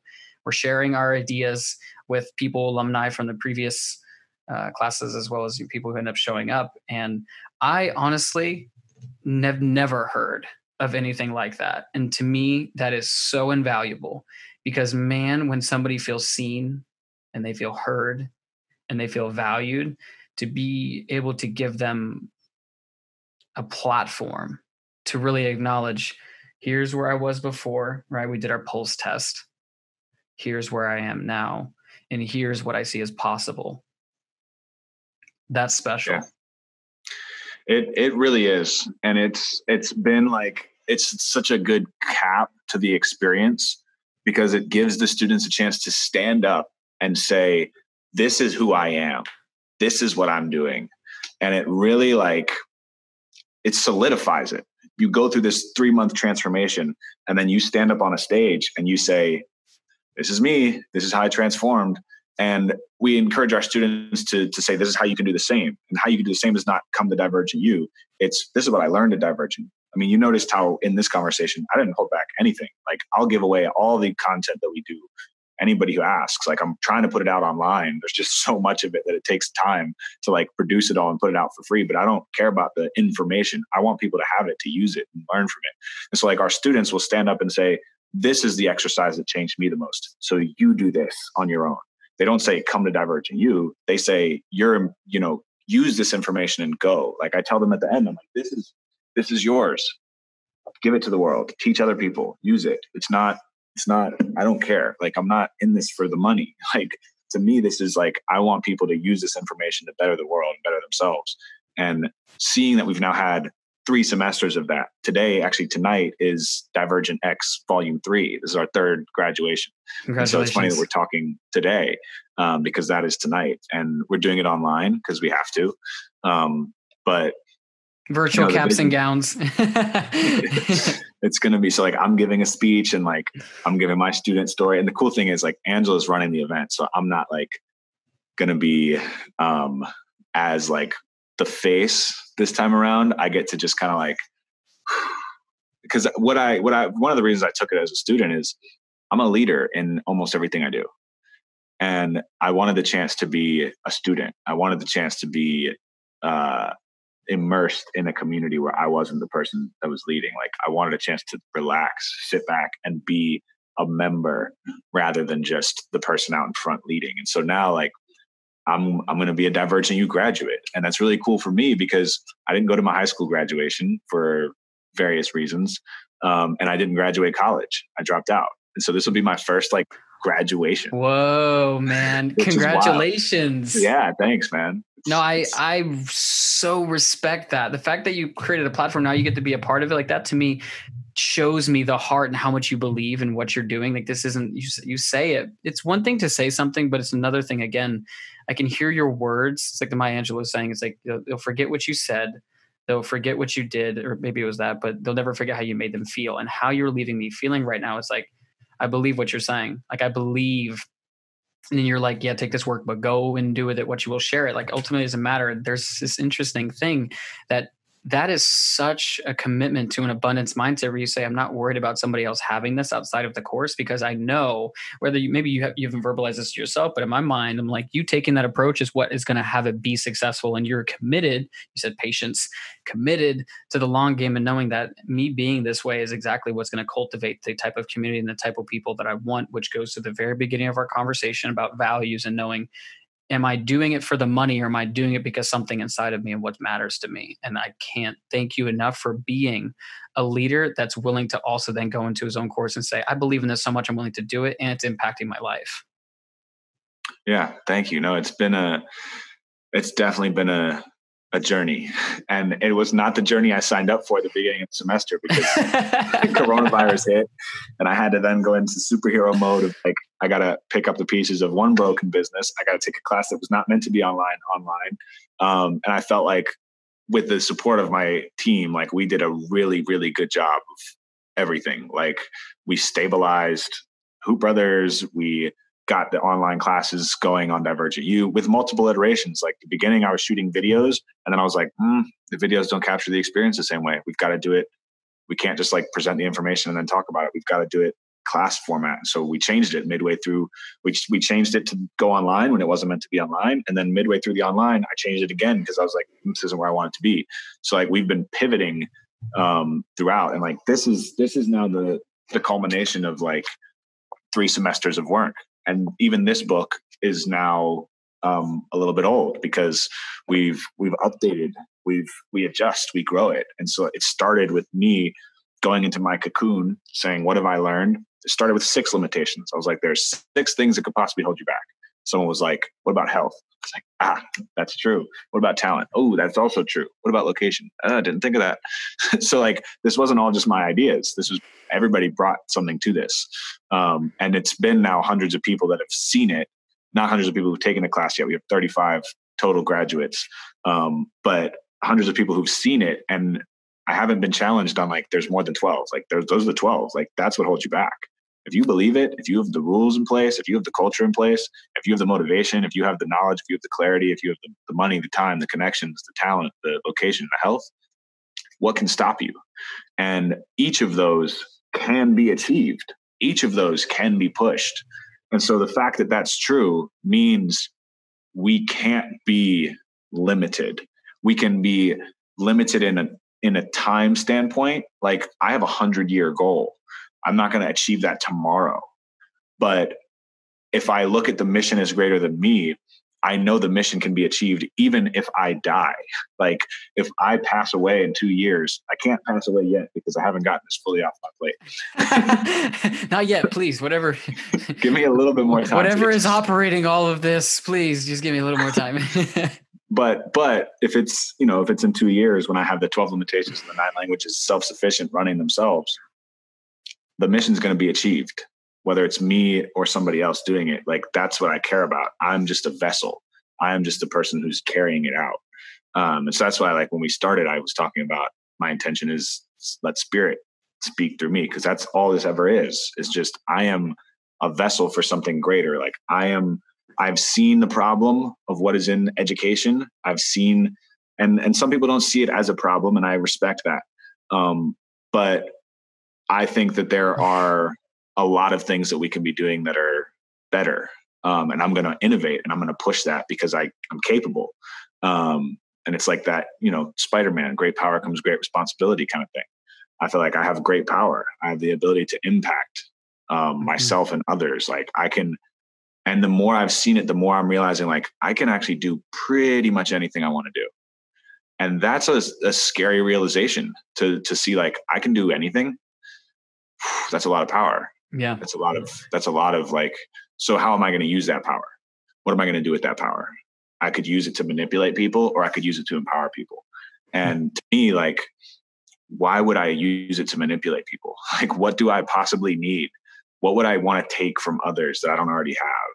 Like, if I can be unlimited now, like if I have that power now, what would using it to oppress do? What would that do for me? Like oppression and that's one thing I speak out against a lot. And now I'm, going on a little bit of a different path with this, but oppression doesn't make sense. It's not a logical idea.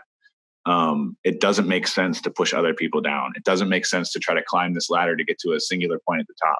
Like, there is not a singular point at the top. We all can be powerful. We all can be impactful. We all can be unlimited. And so many people think they have to limit others to empower themselves. I'm like, the data from my life doesn't add up to that. It adds up to the more we share, the more we empower, the more power we give, the more we have power, the more we can spread power, the more we can be unlimited. And it's a tool that can be used for such good in the world. And so that is, why I feel like I'm here, is to spread that and share that and do my part in putting us forward in the next chapter of what the world has. And so that is, that's what I'm about. Who am I?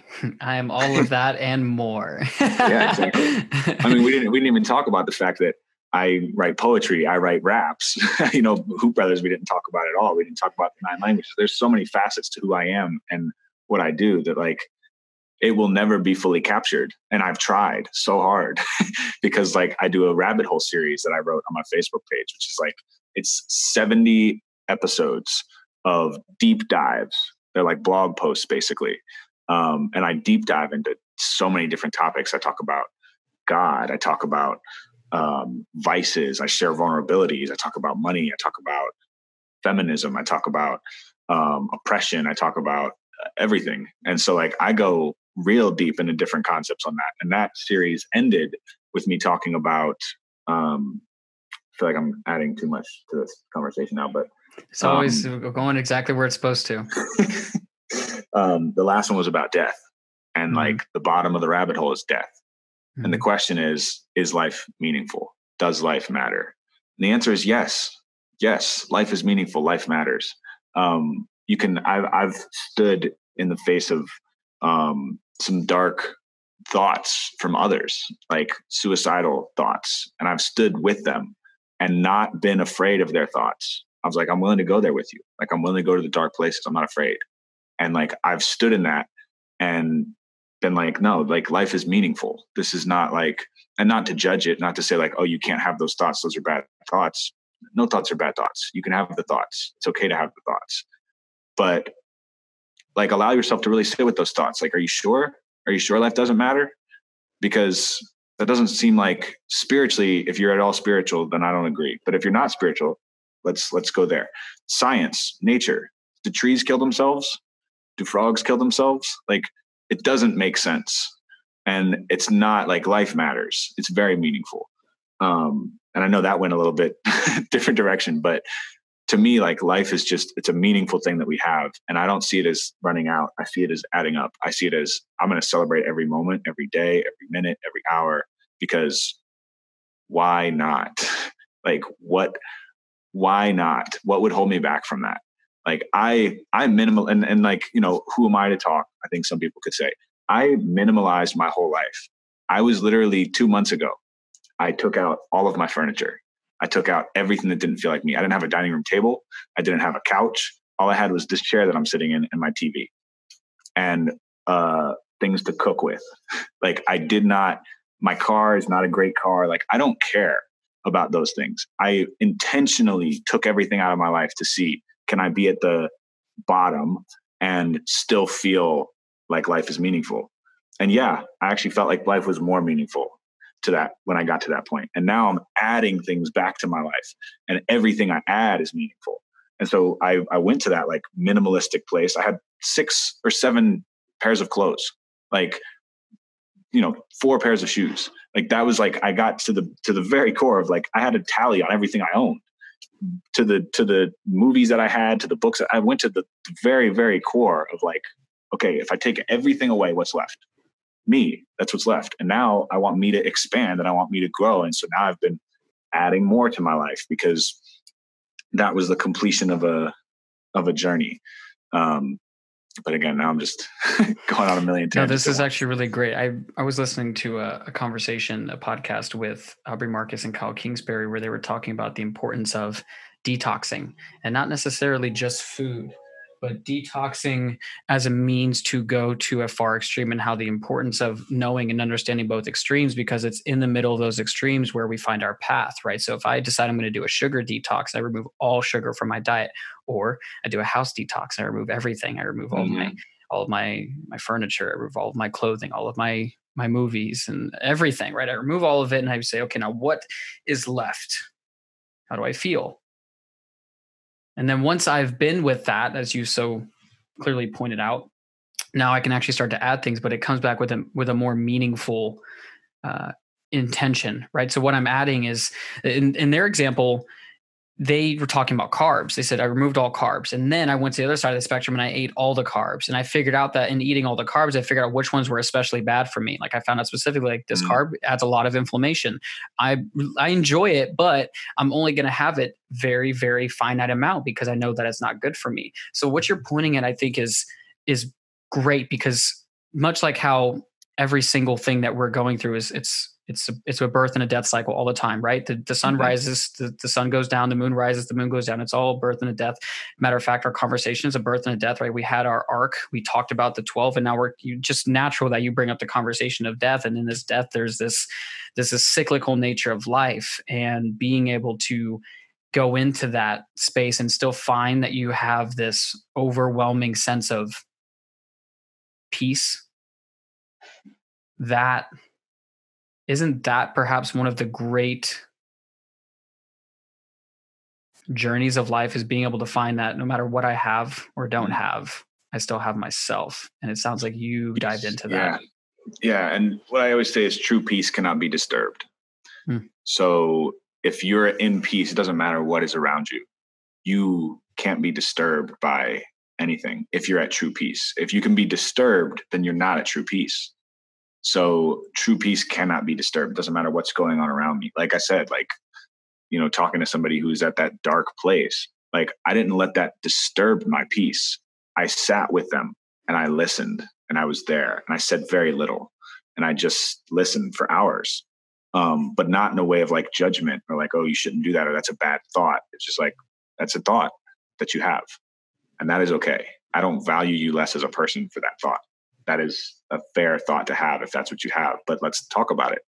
Let's break it down. Are we sure?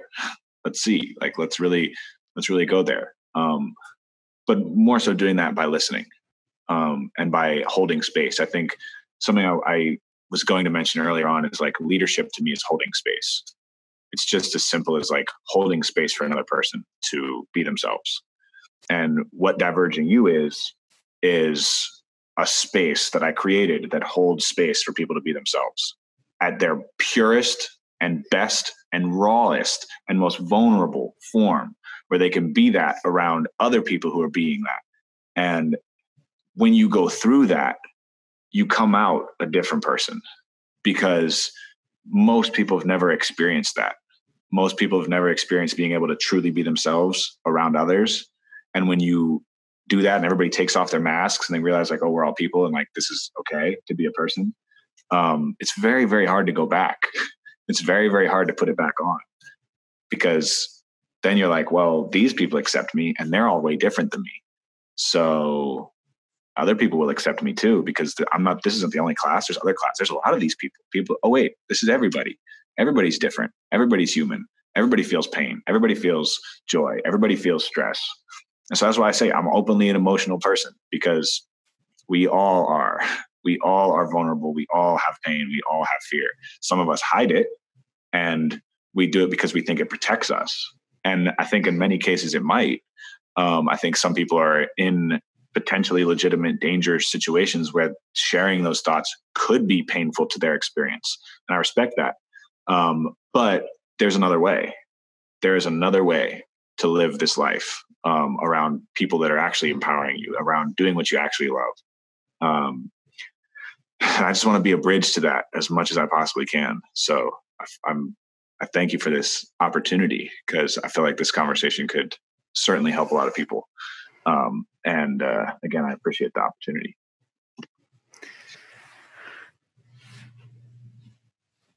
It's not by chance that we're here. A lot of things had to happen, including me going to Hostel in the Forest, meeting Angela, and then time later realizing, oh, I want to reach out to Angela for a podcast. And then she gets on and she's like, yeah, I have someone I want to connect you with. I imagine that the person who's facilitating a class, like, I have someone I want to connect you with. And here we are having this conversation. All of it, all led up to this exact moment in time. I'm grateful that all of the infinite timelines that exist collapsed right here into this moment. And the thing that I'm left with, amongst a lot of things that you've said, but the thing that I'm left with right at the end, at least this is what I deduced from it. Maybe it's because I have a filter, don't we all?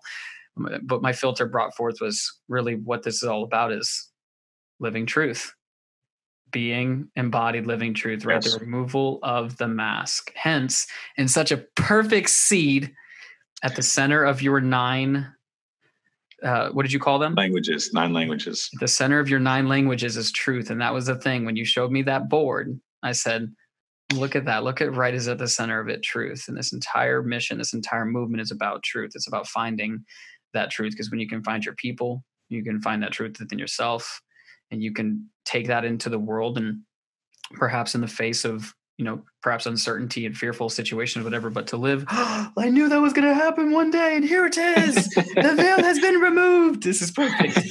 And I'm so glad this happened. The truth, the veil has been removed. Revealed, and here we are. This is great. And that's not getting edited out either. See, truth is revealed, the veil is removed. This is all a part of my speech now. This is all part of my closing speech. When the truth is revealed and the veil is removed and the mask comes down, you see the essence of a person. I think that to me, that's love. And that's what this is all about. That was beautiful.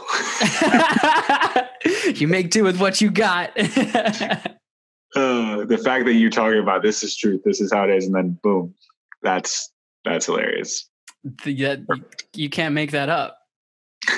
You can't make that up. And if you're listening to the audio of this, I encourage you, if you don't watch the whole video, just watch the last, little bit of it and watch what just happened, because it was really perfect. Honestly, it creates such an imagery. But yeah, man, thank you. Thank you so much for this. And if people are wanting to get connected with you and they connected, what's a good way for that to happen? So I'm kind of doing a digital cleansing right now. I don't know when this will be posted, so probably I'll be back online by the time this is posted. But the best place is either on LinkedIn, Facebook, or Instagram. And it's just my name, Sam Tarrell, SamTarell, on all platforms. But Instagram, Facebook, LinkedIn, probably the best places. Probably Instagram more than others to if you're trying to message me. I'm always open to conversation. Like, my inbox is wide open, and I'm willing to go. I can't respond right away all the time because I get a lot, but I think as soon as I can, I'll always get back to anybody who has any thoughts, needs advice, is interested in Divergent U.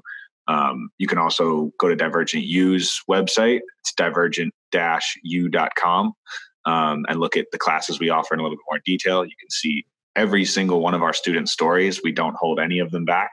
It's all authentically out there. You can see first semester, second semester, third semester, every student that went through the class, what their journey was, their speech, their story. It is all public. So if you're interested in getting involved with that, definitely check it out. I believe that the class that we offer is the best class in the world on transforming your life and doing what you want to do for a living. So if you are interested in expanding upon what you do from an entrepreneurial standpoint, especially, I highly recommend reaching out, because I'm 100% confident that I can help you, and that the community we have can be an amazing support to what you do. So if any of that interests you, please reach out. Or if you thought any of this was just fascinating and you want to get more of my perspectives on it, I would love to chat when I have the time. So thank you. Swiggity sweet. Sam, it's been such a pleasure. Again, I can't thank you enough for cutting the time out of your life. I know you got a crazy busy schedule, but thank you for being here, friend. Thank you for having me. For sure. And for those of you listening, as I mentioned earlier, and as we always mention, Thank you. Thank you. Thank you. If you've made it this far, this was a good one. This was definitely a good and long one, but we dived deep. We dived really deep. Actually, this is one thing I forgot to mention. Uh, One thing out of everything that we've covered, what is one thing that a person can take right now and begin to have that transformation start to occur in their life if they get nothing else? This one thing that they can do. Sure. This isn't even something we talked about necessarily, but priorities. Write your list. What is the most important to you? What is your list of priorities? Rank them. Number one, this is most important to me. For me, number one is my relationship with spirit. Number two is my relationship with myself. So that's my mind, body, spirit, physical, mental health. Then it's my relationship with the immediate people around me. Then it's my work. Then it's, fill in the blanks. But I would say make a list of your priorities. What is actually most important to you?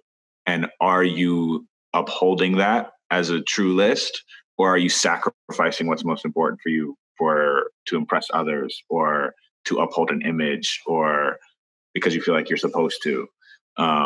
Look at your life and really set, like, these are my priorities. This is what's most important to me. Make that list and then compare it to where you're at right now and say, do I need to make a change, or am I happy with where I'm at?